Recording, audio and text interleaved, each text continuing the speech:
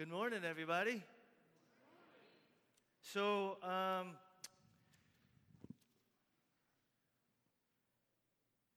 faith tells us that we follow a Middle Eastern refugee born out of wedlock who journeyed with people from all walks of life and religious persuasion, who's killed by the state because the religious people forgot what their faith was all about. And we're still in the church having a conversation about how to treat refugees. Okay, I know you didn't know where I was going with that. You're like, where is he going? So I'm going to say it again. Okay, so here we go. So, our faith tells us that we follow a Savior who was Middle Eastern, who was a refugee. Remember that little tidbit, how they had to flee to Egypt because of religious persecution? Anyway, who journeyed with people from all walks of life and faith persuasion, who was killed by the state, the Roman Empire, because the religious people forgot what their faith was about. So how are we supposed to treat refugees? Matthew 25, for starters. Whatever you did for the least of these, you what? Did unto me. Look, I could get up here every Sunday and do this. And I don't want to preach 2 sermons every Sunday. You know what I mean? You're tired of that. I'm tired of that, okay? So for me, instead of constantly talking, Sarah, will you come up, please? Sarah Artem. Instead of constantly talking about it, talk about it within your small groups, for crying out loud. Like, look, we talk about this all the time, right? Do something, amen? Like, do something. And Sarah over here is, can I get that other mic? Sarah over, by the way, do you guys know that we have amazing people in our church? Do you know that? Do you know that? Yeah, like you're amazing. That's my affirmation for today. You are amazing. Say with me, I am. We have amazing people in our, like if you're a millennial, you've been told that all your life, so you don't need to hear it from me. Sarah Artema works for World Relief. Like we have amazing people in our church who work for amazing organizations, and she's been doing this for a while. Her title is Church Mobilizer, and she specifically works, check this out, and she's part of our church to help churches be mobilized to deal with the refugee crisis, right? I mean, that's what she does. She helps churches deal and help. I know, it's amazing. I know. And she's a part of our church. And so anyway, of course, I texted her this morning. I was like, can you talk? Because I knew that number of you guys were going to be sitting. I know some of you were in O'Hare last night. So I just asked her to share a little bit right now about some of the ways that you can be involved. And then after service, I asked her to be available. So Sarah, what I'm going to ask you to do is in the fellowship hall, carve out some sort of a space. Caitlin, somebody, just make sure she has plenty of space. And anybody that's interested in hearing more about what World Relief does, amazing things, and how you could be more involved, please, after the service, find Sarah. So share with us, Sarah, a little bit about, we kind of know what you do at World Relief, but share with us a little bit about what you particularly do and ways that we just feel overwhelmed, like, where do I even start? Like, what are some things we can do? Let me see if it's turned on. There you go. Okay, is that better? Yep, should be. No. There you go. Oh, there we go. Okay. So I work with World Relief Chicago. We are a local refugee resettlement organization. So we're up in the Albany Park neighborhood, and we resettle about 500 refugees every year. That is in question now, unfortunately. But I've been working there for about 4 years, and when I started there, I could have never seen this coming. I mean, we're just outraged at what's happening. It's really frustrating to see what's going on. It's been encouraging for me to see how the churches we work with have stepped up and do want to know how they can get involved and be engaged. But overall, it's been frustrating to see other people in the church around the country who I would say are mainly driven by fear, just fear of the unknown, fear of who's coming over, Part of that is misconceptions about what's going on and what the refugee vetting process is like. And some of it is just fear of the other, fear of, people from a certain region, people from a certain religious background. So I would say the first thing to do right now really is to educate yourself on how to tell people who refugees are, why they're coming, where they're coming from, what they're fleeing. They're fleeing war, they're fleeing conflict. No one leaves their home if they don't have to. There right now are 65 million displaced people around the world. That's the most that the United Nations has ever recorded in history. So it's a really pressing crisis. So for us to close our doors on the people that come here right now is just really tragic. So, I would say first, learn about refugees. Just learn about why they're coming. And some ways to do that are to go to a few different sites or read a book. There's a book that World of Leaf put out recently called Seeking Refuge, which is really great. It's kind of a view on how Christians can support refugees. So I'd recommend that book. There's a website called WeWelcomeRefugees.com. And they right now also have a pledge that you can sign that says that you stand with refugees and that you want to be welcoming them here to Chicago. Also, call your members of Congress. Even if they support refugees, it still makes a big difference right now. There's so many things that are happening. There's a lot of things to advocate for, but even if they support refugees, still call them and say that I care about refugees because it affects the way that they set their agenda and the things that they push for. So even if they are pro-refugee and pro-immigrant, still call them and say, hey, I care about this. I want you to talk to other people who are in power about this. You can tweet at the White House or tweet at the president himself. That's an effective way that we've been finding is helpful. It sounds kind of ridiculous, but it's what a lot of advocacy organizations are saying to do right now. There's lots of the protests at the airport last night. After that, there's all the people who were detained as they came to airports of the U.S. who the law or the executive order happened while they were on airplanes, and then they were unfortunately detained in airports on the way here. Because of those protests around the country last night, those people, for the most part, have been released. And there's even been, it's awesome. And there's even been, I read this morning, there's a change on the green card holders who are from the countries from the Muslim country ban has been lifted and they can come to the U.S. So people are speaking up. People are showing that they want refugees here. So, there's a lot of ways to get involved traditionally with World of Leaf. You can volunteer. It's with the refugee ban in place. It's a little bit, I don't know what that will mean for the next 4 months, but there are still refugees here. And if you can get to know a refugee, not only do you just make a huge difference in their life, and I promise you they'll make a difference in yours, but you'll also be able to tell their story, and you'll be able to just understand what they've gone through, and you'll be able to share their story with other people you know and bring more people into this work. So, yeah, thank you, Sarah. Thank you.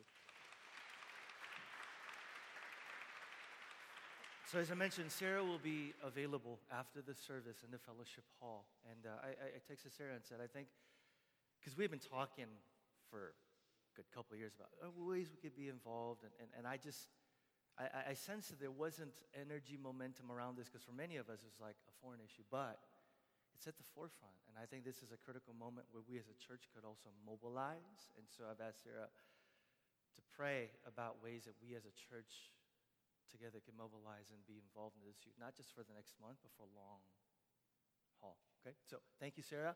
And she'll be available after the service in the fellowship hall. So please, please, please, before you rush out of here, seek her out and ask good questions and find ways to be involved. Thank you so much.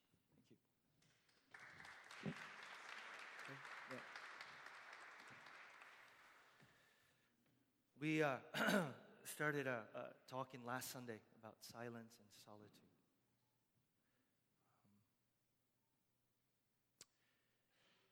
We have stock images of what an addiction looks like. When we think of addiction, we think of maybe someone with a heroin needle in their arm in the park. Maybe we think of, in our minds, someone with a bottle of gin, a brown paper bag, and 9 in the morning. We think of addiction in terms of something that's out there in the back alley somewhere, something that's criminal. And then when we do that, I think two things. One, it lets us off the hook. We go, I'm not an addict. And also, unfortunately, I think it keeps us from identifying with and ultimately being sympathetic to folks who struggle.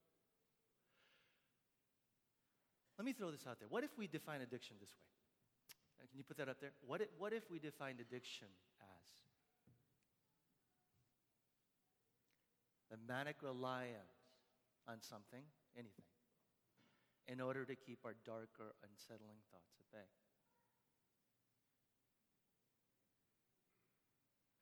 What if when we began to talk about addiction, we didn't talk about what we're addicted to? Because come on. If you're sitting there with your phone, scrolling through Facebook, and you're like, oh, that was an hour. Or you're playing video games, and 2 hours later, you're going, where did the time go? So instead of what if maybe we got to addiction in terms of what is it that you and I rely on, maybe to keep ourselves from being rigorously honest about what's going on inside? What if we define addiction in terms of stuff that we rely on to maybe repress emotions and dark thoughts that we wrestle with, that kind of bubbles to the surface when we're quiet, alone? Maybe when we talk about addiction, I could ask this question. When is the last time you sat in your room alone without any distractions and freely allowed whatever thoughts to come to mind, whatever feelings that we've bottled up inside to sort of bubble to the surface? When's the last time you did that?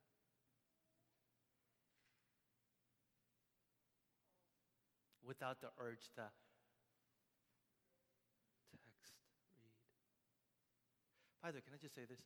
For those of us, and we did cover this in Emotional Healthy Spirituality, for those of us that don't want to deal with negative emotions like sadness and anger and bitterness, and I think I said this before, you can't just go, I'm just going to bottle up negative emotions.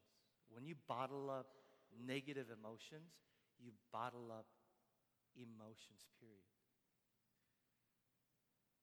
When you bottle up sadness, you can't fully experience joy. When you bottle up anger, you can't fully experience love.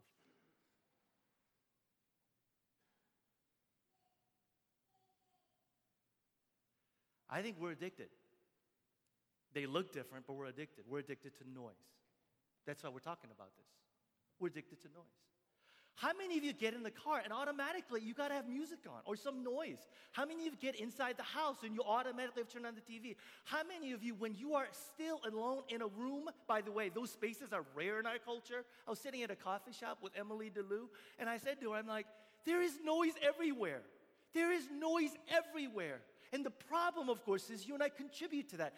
By the way, I was away at a silent retreat, like first week of January. I was in a 5-bedroom mansion by myself overlooking Lake Geneva. And it was like heaven to me. The only sound I could hear was the sound of the fly that was in my room.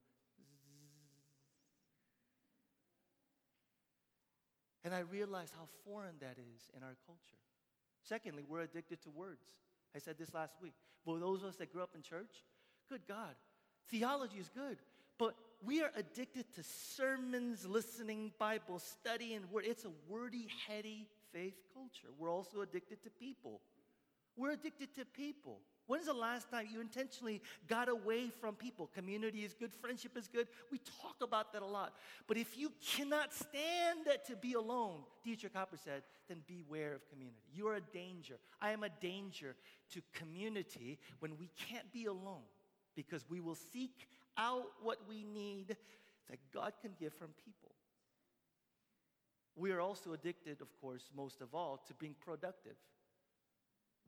We live in a culture that says you are useless if you're not producing. Work 40, 50, 60, 70 hours. What have you done for me lately? We cannot just sit and just be. Why? Because it feels unproductive. That's why we don't pray. I have a hard time praying, not because I don't have time, but when I pray, it feels unproductive. Why would I want to do something that feels unproductive? Why are you so busy? Who are you doing it for? Why? These questions ever go through your mind? Questions like, if I don't do as much as I possibly can, I'll never make it in life. What is it? What is it? What is it? If I don't do as much as possible, I'm going to fall behind. Fall behind who? Fall behind what? If I don't do as much as I possibly can, I won't be successful. Success according to who? Your company? Your peers? If I don't do as much as I possibly can, I won't be acceptable. Acceptable to who? If I don't do as much as I possibly can, I'll disappoint someone. Oh boy. Oh boy. If I don't do as much as I possibly can, I won't measure up. You know what that sounds like? That sounds like an addict.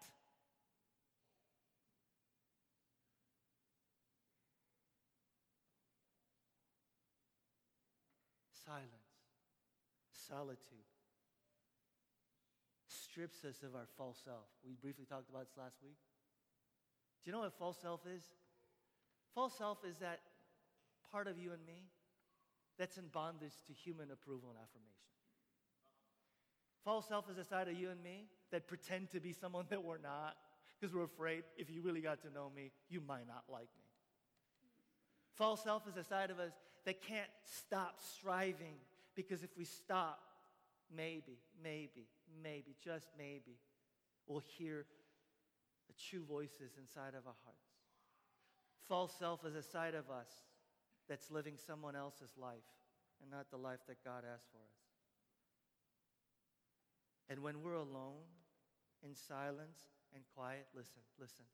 When we're not performing, when we're not doing, when we're not producing, when we're not achieving, when we're not fixing. Any fixers here this morning? We're not fixing anything, anyone. We're not solving. You and I realize how much our identity is wrapped around what we do. How much affirmation we get from what we produce. How deeply we care about what other people think and say.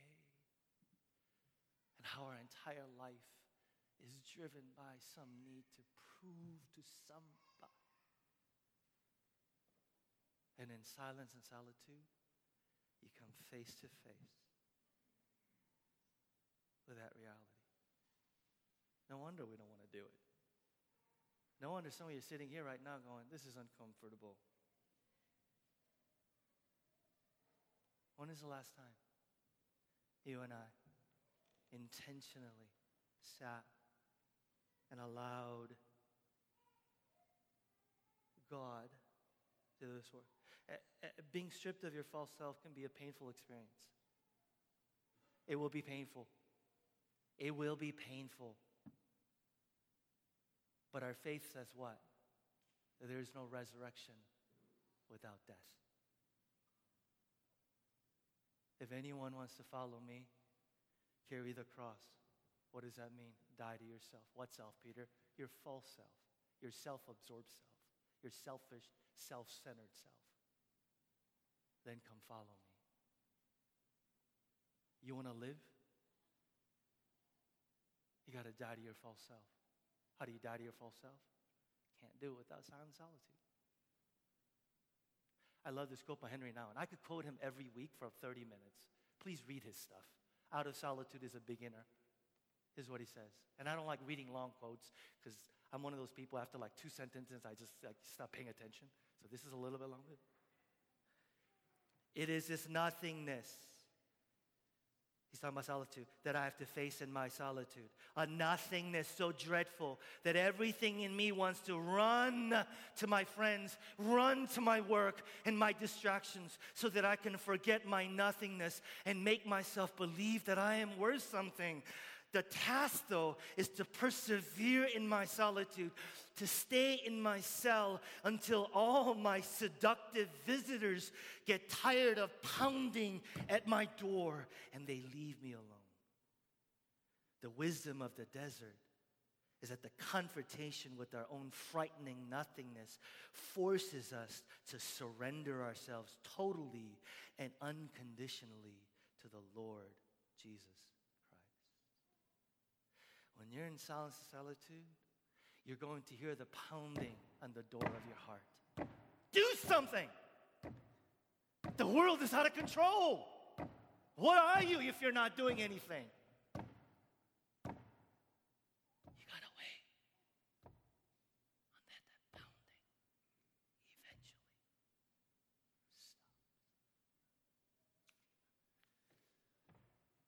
stops. Silence and solitude, Dallas Willard said, are the two most radical disciplines for those of us in the West.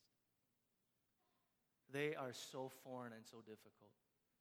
Look, it's hard for me just to preach on it. You know what I'm talking about? I'm saying words that are like speaking a foreign language to most of us. It's like, what is he talking about? Silence and solitude. Hit me now and again. Without solitude, it's impossible to live a spiritual life. We do not take the spiritual life seriously if we do not set aside time to be with God and to listen to God. Do you believe Him? Do you believe Him?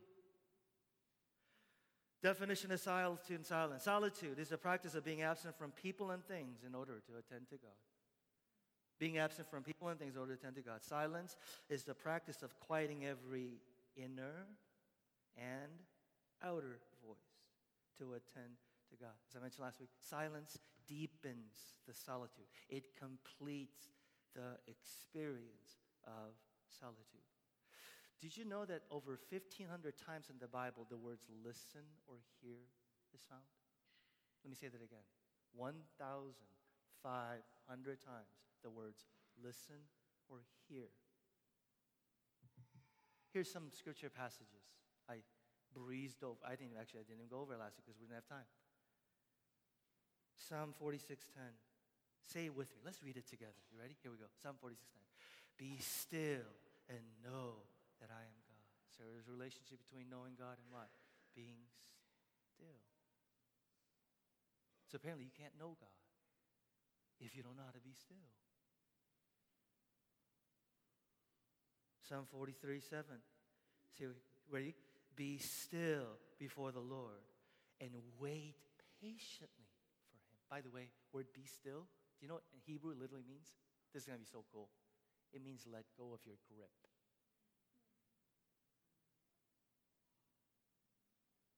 Be still, let go of your grip.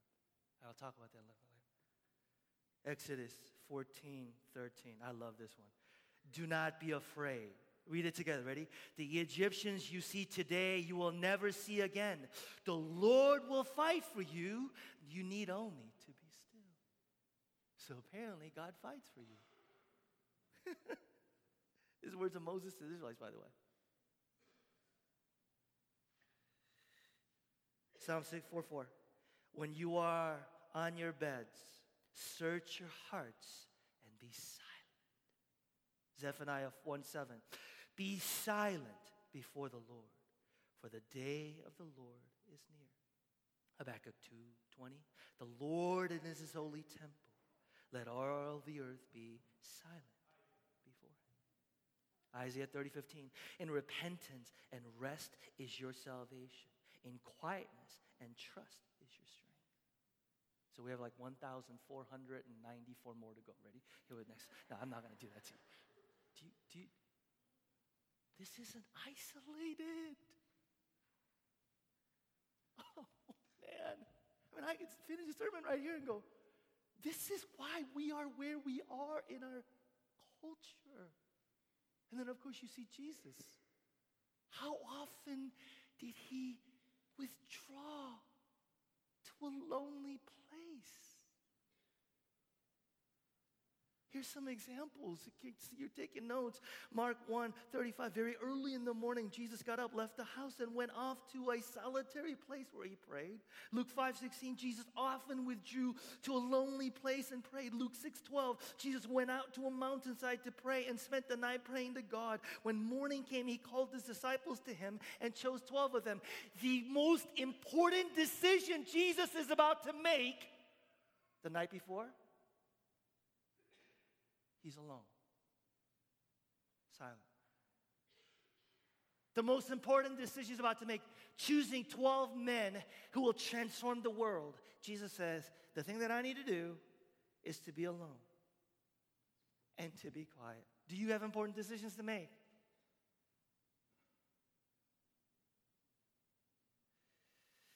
Matthew 14:13, when Jesus heard what had happened, that John the Baptist was beheaded, he withdrew by boat privately to a solitary place.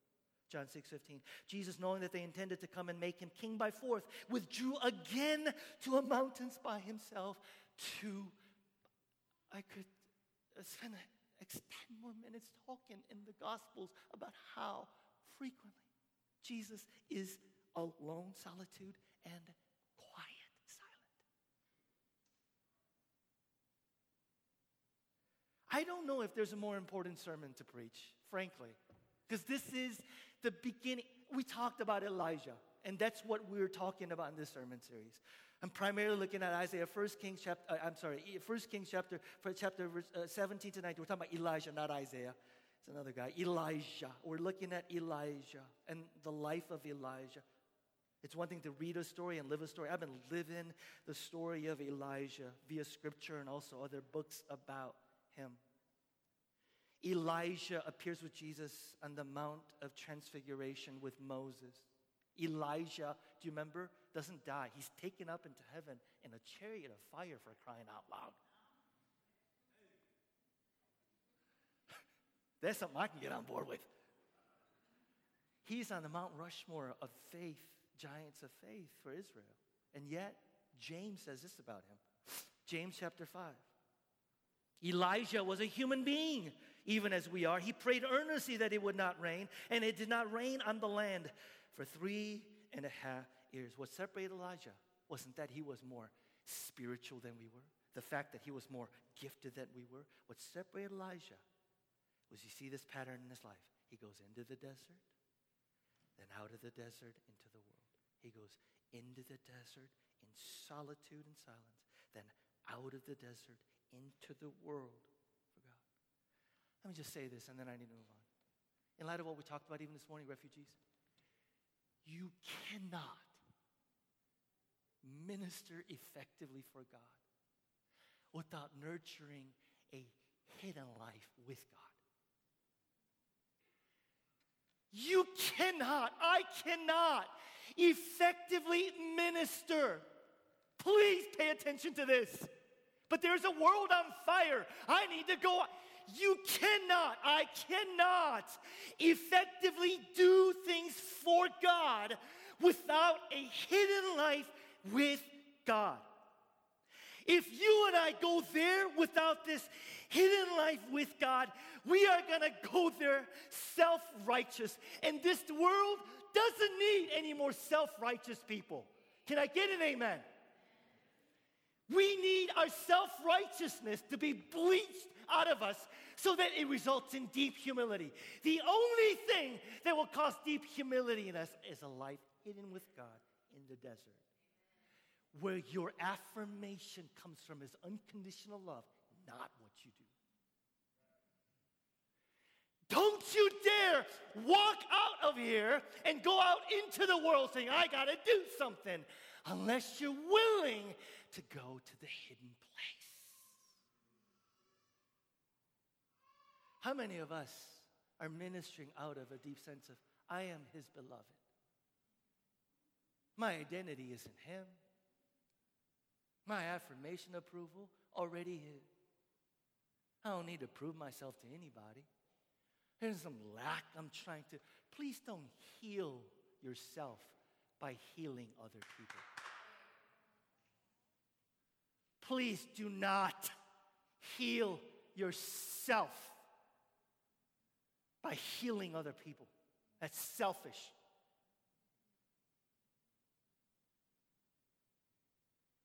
Hidden place out into the world. Hidden place where we're just quiet for 2 minutes, for crying out loud. Out into the world. Let's look at Elijah. See? There's nervous anxiety out there. There is, what's that? A little bit? Yeah. By the way, okay, no, nothing, forget it. Okay, let's go for a second. Verse 1, now Elijah the Tishbite from Tishbe in Gilead said to Ahab, as the Lord, the God of Israel lives, whom I serve, there will be neither dew nor rain in the next few years, except in my word. Who is Ahab?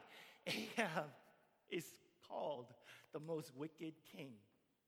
Now, there are a lot of wicked kings before this dude came along, but he has the title of the most wicked king. Part of it is who he's married to. Who is he married to? Jezebel. Jezebel is a daughter of the priest king of Tyre and Sidon. She is a fanatical devotee of Baal, fertility god. When she marries Ahab, one of these political alliances, she does something that never happened in the life of Israel. She makes Baal worship state-sponsored. She's setting up seminaries to worship a Baal. She is appointing. Some of y'all laughed last week when I said this. I'm not making any parallels, okay? Just chill it. She's appointing cabinet members, okay, who are Baal worshipers. The different secretaries of Baal worshipers. Don't draw parallels, right? She is basically turning the nation of Israel, along with her husband, in a spirit of spiritual apostasy. And Elijah has enough courage to speak truth to Ahab. Isn't that powerful? But listen to what happens as soon as he does. Look at verse 2. Look what God says. Then the word of the Lord came to Elijah. Leave here, turn eastward, and hide. Everybody say hide. Hide in the Kerith ravine east of the Jordan. God calls Elijah into the desert. Hide carries the idea of conceal yourself or to absent yourself. He's basically saying, go hide in the desert. But I just spoke to it. No. Go hide in the desert place.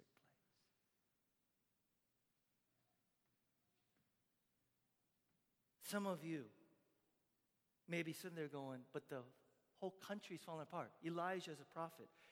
The nation is spiritual apostasy. Elijah is a prophet. He's the one guy that could do something. Elijah could have easily said, there's too much to do. I don't have time for silent solitude. Let me say that again. There's too much to do. I don't have time for silence and solitude. There is too much to do. I don't have time. Can I tell you something? You don't have time not to practice silent solitude. You do not have time not to practice silent solitude. He could have easily said, the whole nation is on fire. I need to do something. God goes, hide. Be quiet. Go hide. Be quiet. Do you know why? Do you know what happens in 1 Kings chapter 18? He will be on Mount Sinai, Mount Carmel, with 450 prophets of Baal in the biggest spiritual showdown the Bible has ever seen. What do you think prepared him for that? Hide. Verse 3. Leave here, turn eastward, and hide in the Kerith ravine, east of the Jordan. Verse 4. Where you will drink from the brook, and I have directed the ravens. By the ravens were dirty birds. I don't know what the deal with that is. I don't know. Anyway, the ravens to supply you with food there. Verse 5, so he did what the Lord told him. He went to the Kerith ravine, east of the Jordan, and he stayed. Everybody say stayed. He stayed there. Verse 6, the ravens brought him bread and meat in the morning, and bread and meat in the evening, and he drank from the brook. God takes care of Elijah daily. Isn't that cool? He takes care of your life. By the way, I love the fact that God provides meat. I think there's going to be meat in heaven. Lots and lots of... Oh, anyway. I don't know what kind of meat it was. Chickens, But, me, my wild imagination, I'm like, I'm sure it was some great filet mignon or something, you know what I mean? And it's a brook.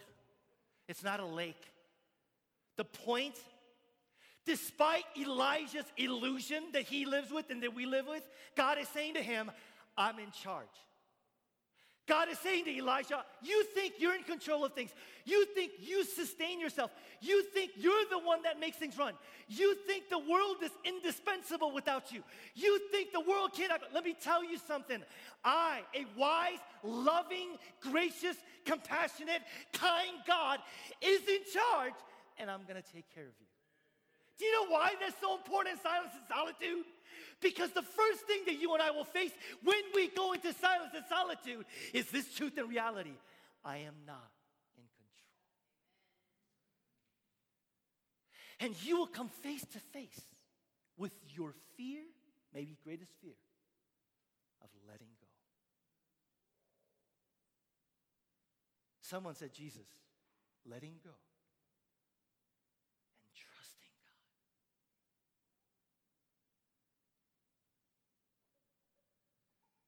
90% of us in this room, maybe more, you might not think you are. Do you know how afraid you are of letting go? Allowing God to be in control? Your family. You grew up in a family that was chaotic, completely out of control. You're like, that will never happen to me.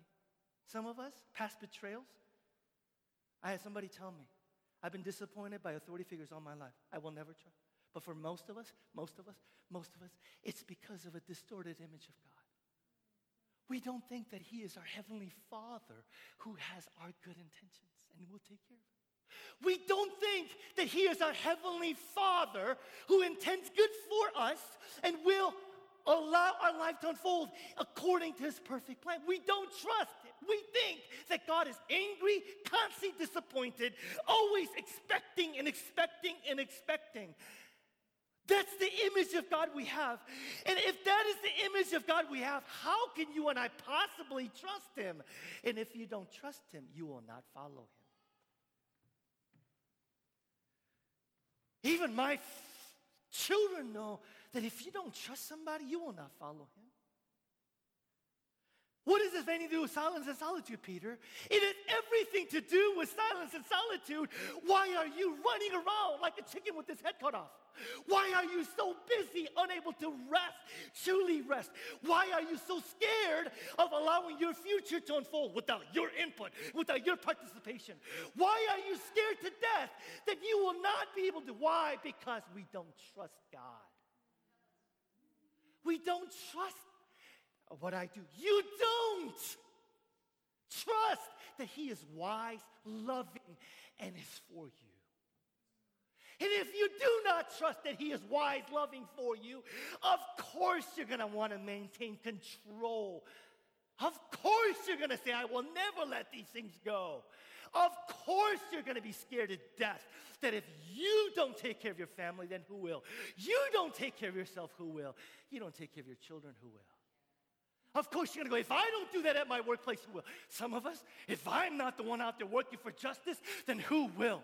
Are you kidding me?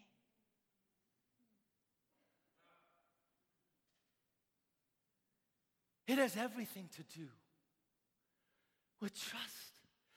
Silence and solitude is an invitation to let go of your control.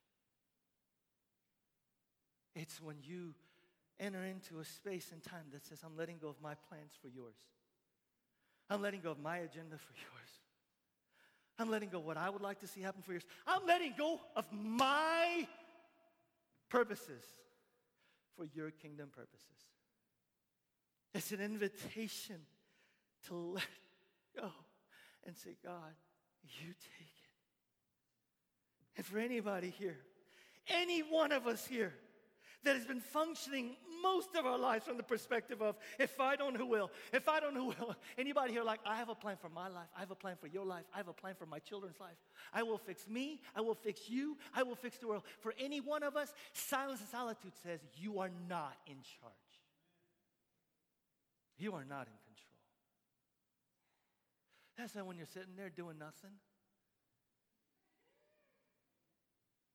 not in charge. I'm not in control. No, you never were. You never will be. It's an invitation to say, I trust you.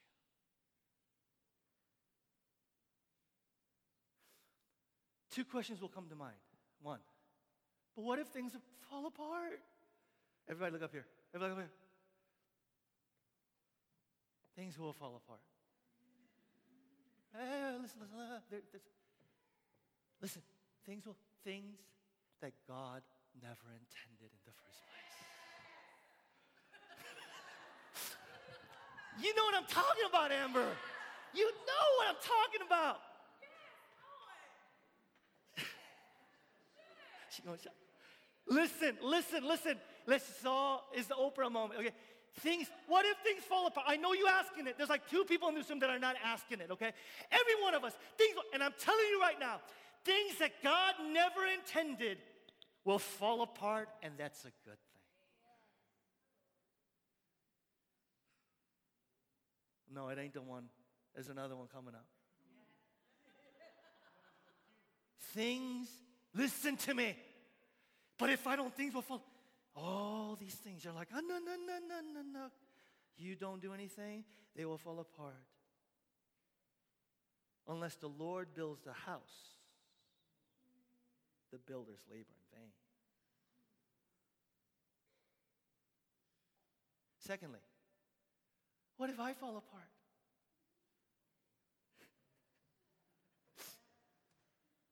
See, y'all like, why do I come to church again every Sunday? Answer, you will. Your false self. That part of you that needs to die. You know the part of you that is so hungry for people's affirmation that a like sign on Facebook makes your day?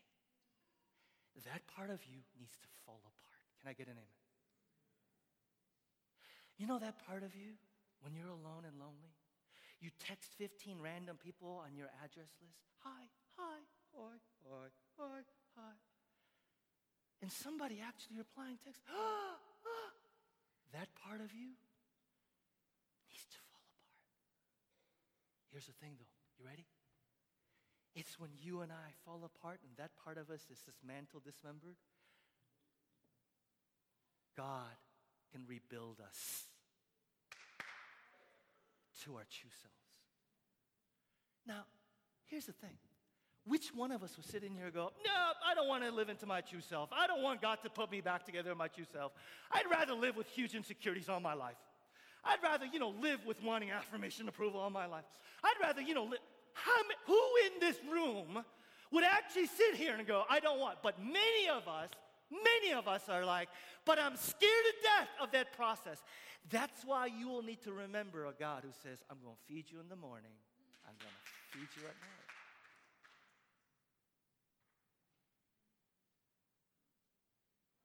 Expect it. For those of you that have enough courage to go, I will actually do this thing called silent solitude. Your world will fall apart, things that God intended, and you, your false self, will fall apart so that God could rebuild you.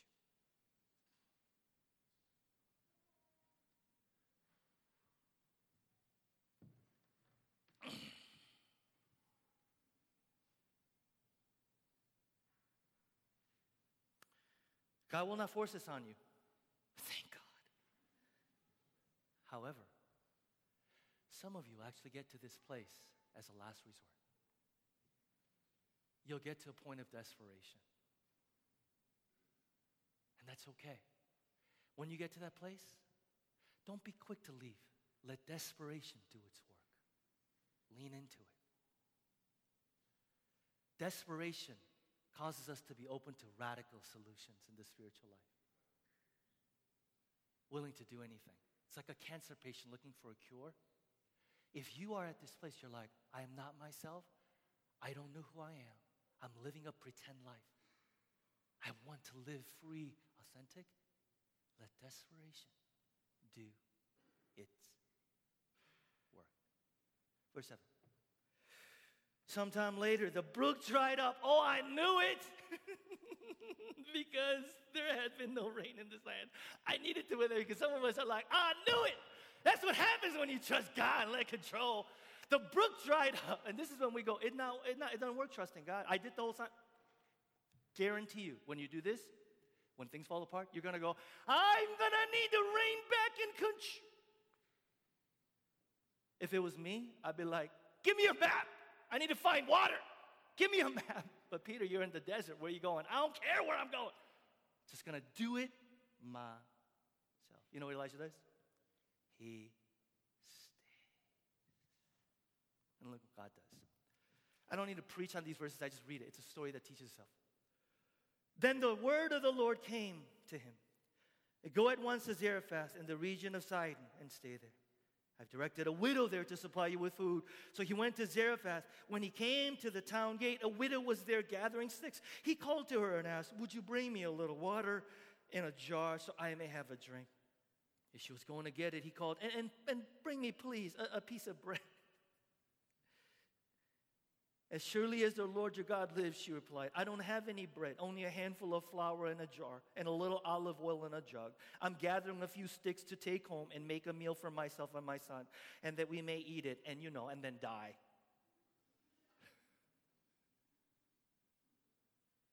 I'm telling you, when you're in that place of solitude, it's going to be the hardest thing you've ever done. It's going to make you go, this isn't working.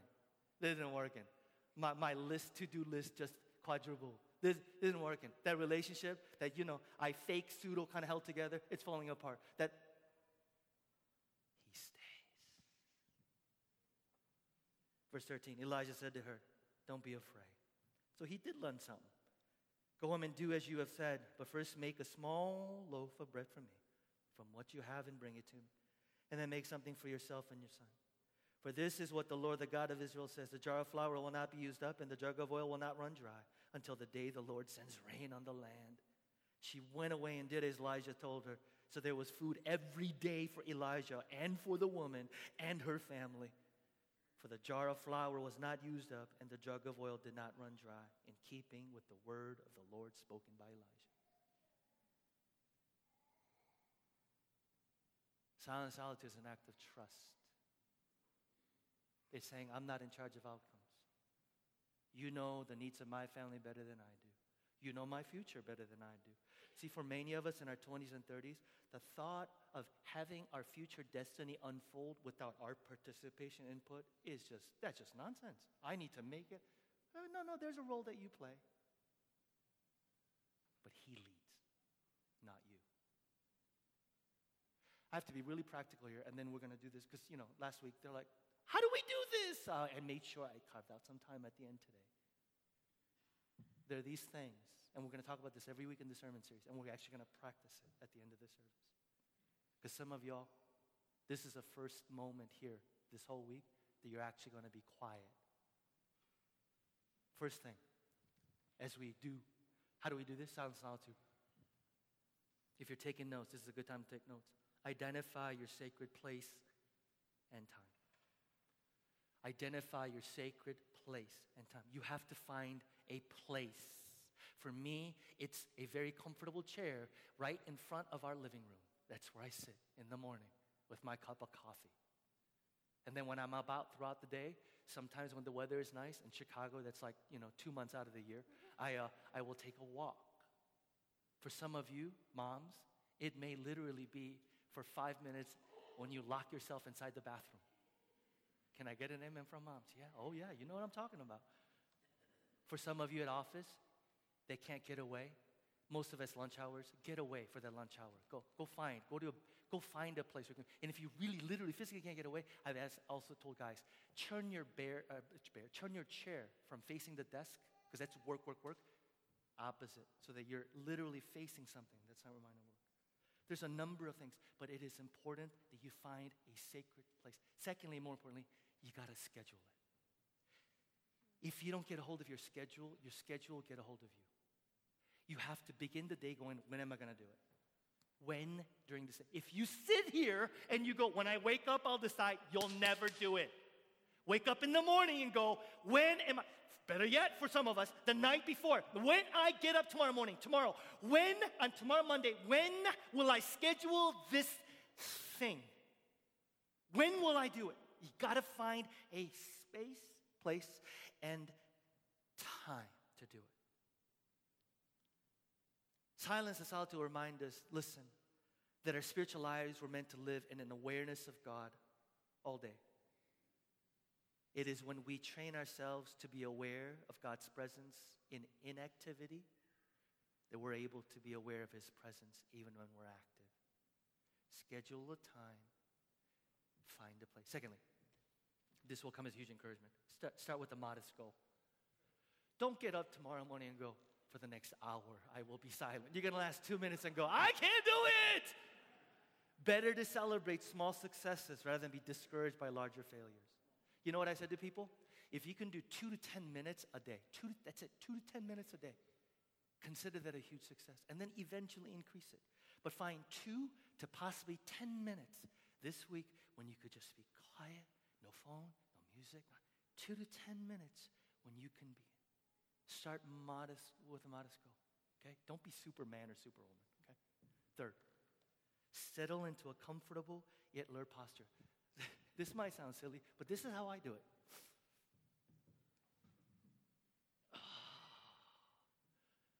Coffee.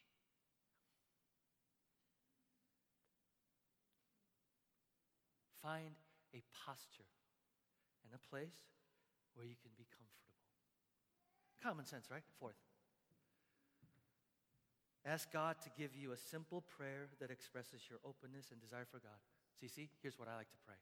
When I'm there, okay, I pray these following prayers. Sometimes it's, Lord Jesus, have mercy on me.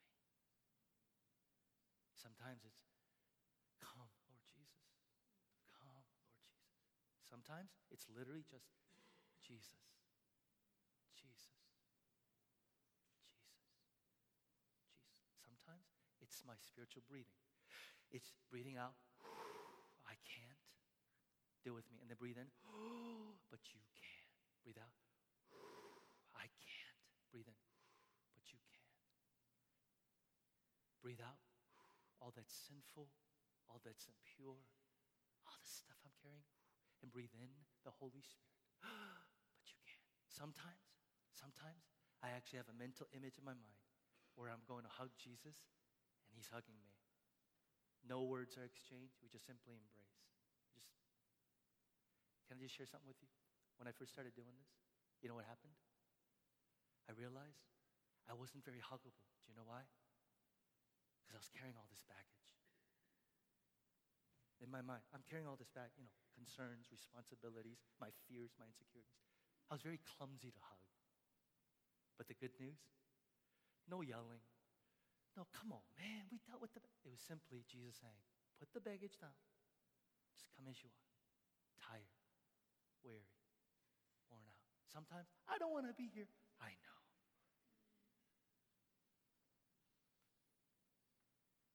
Two more. Close your time in silence with a prayer of gratitude. Sometimes I pray the Lord's Prayer for God's presence with you. And lastly, most importantly, check this out. Resist the urge to judge yourself or your experience in silence. Resist. The first thing that's going to come out of your mind is, but I didn't hear anything. Not the point. We have to get away from this mindset that we have when we do quiet time or devotional. I have to get something and get inside of it. That is a failure. The whole point of silence and solitude is just to be with Him. And whatever the time was like, it was meant to be. Don't judge. We don't do that with other relationships. I don't sit there with my wife. Sometimes we just sit, just chill. At the end of it, we don't just go, did you get something out of it? I'm getting it out. Did you get it out? We don't do that. Intimacy is when you are simply with. It's spiritual maturity to get to a place to go, but I didn't feel nothing. I didn't hear anything. It's spiritual maturity to say, this time was exactly as it was meant to be. I was with you. Do you know how revolutionary this was for a group of men that I'm mentoring? We meet every Saturday. We used to meet every other Saturday morning. We're meeting again. Two guys came up to me and said, do you know how we pray? We pray literally for like 40 minutes sometimes. And they said, I've never thought this was fun. They said, the whole time when you're sitting here, mind's wandering, you realize that God is pleased with the fact that you're just here. But I didn't get anything. Not the point. Whatever expectation or results, revelation, offer the time to God in stillness. God's present. God's waiting. You don't need to do anything. Here's the crazy thing. You ready? You and I don't even have to go, God, I'm coming, okay? Hey.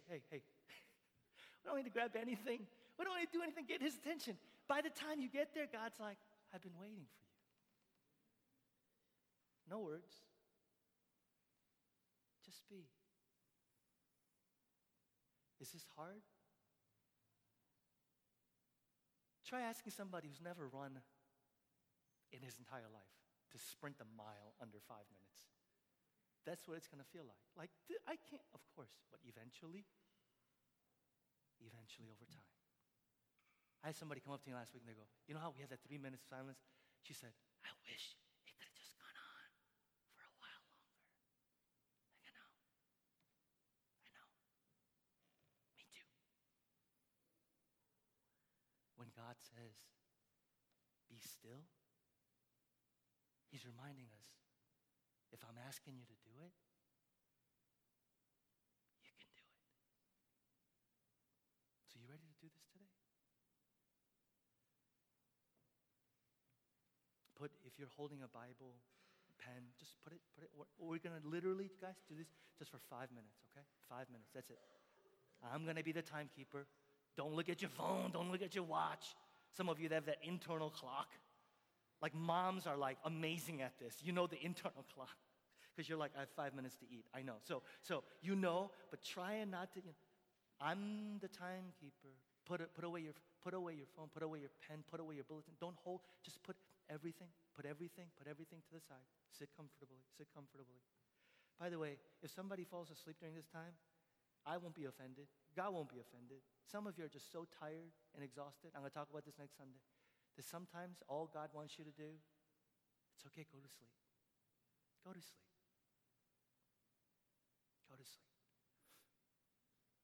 We'll see next week. He does that with Elijah. He says, so don't worry. You don't need to impress him. He's already impressed with you.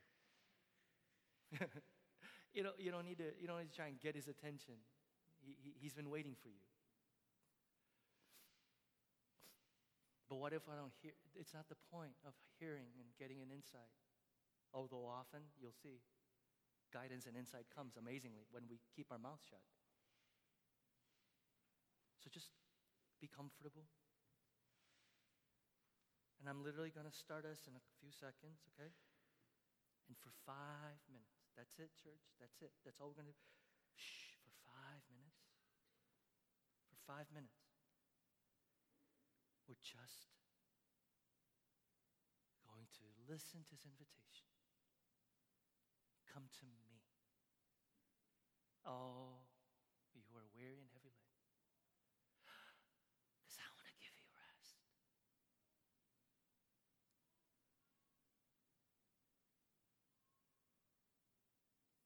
If you want simple prayers, whispered underneath your breath, Jesus. Come, Lord Jesus. Jesus, have mercy on me. I can't, but you can.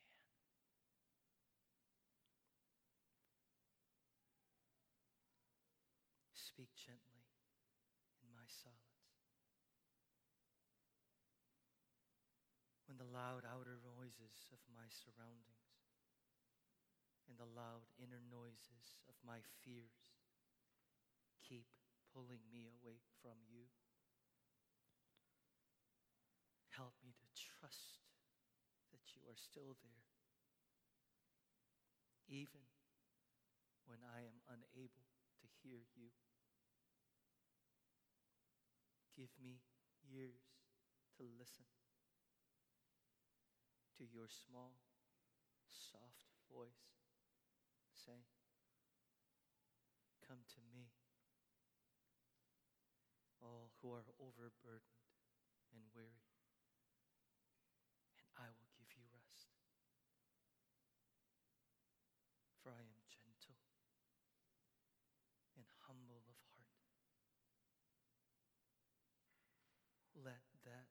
loving voice.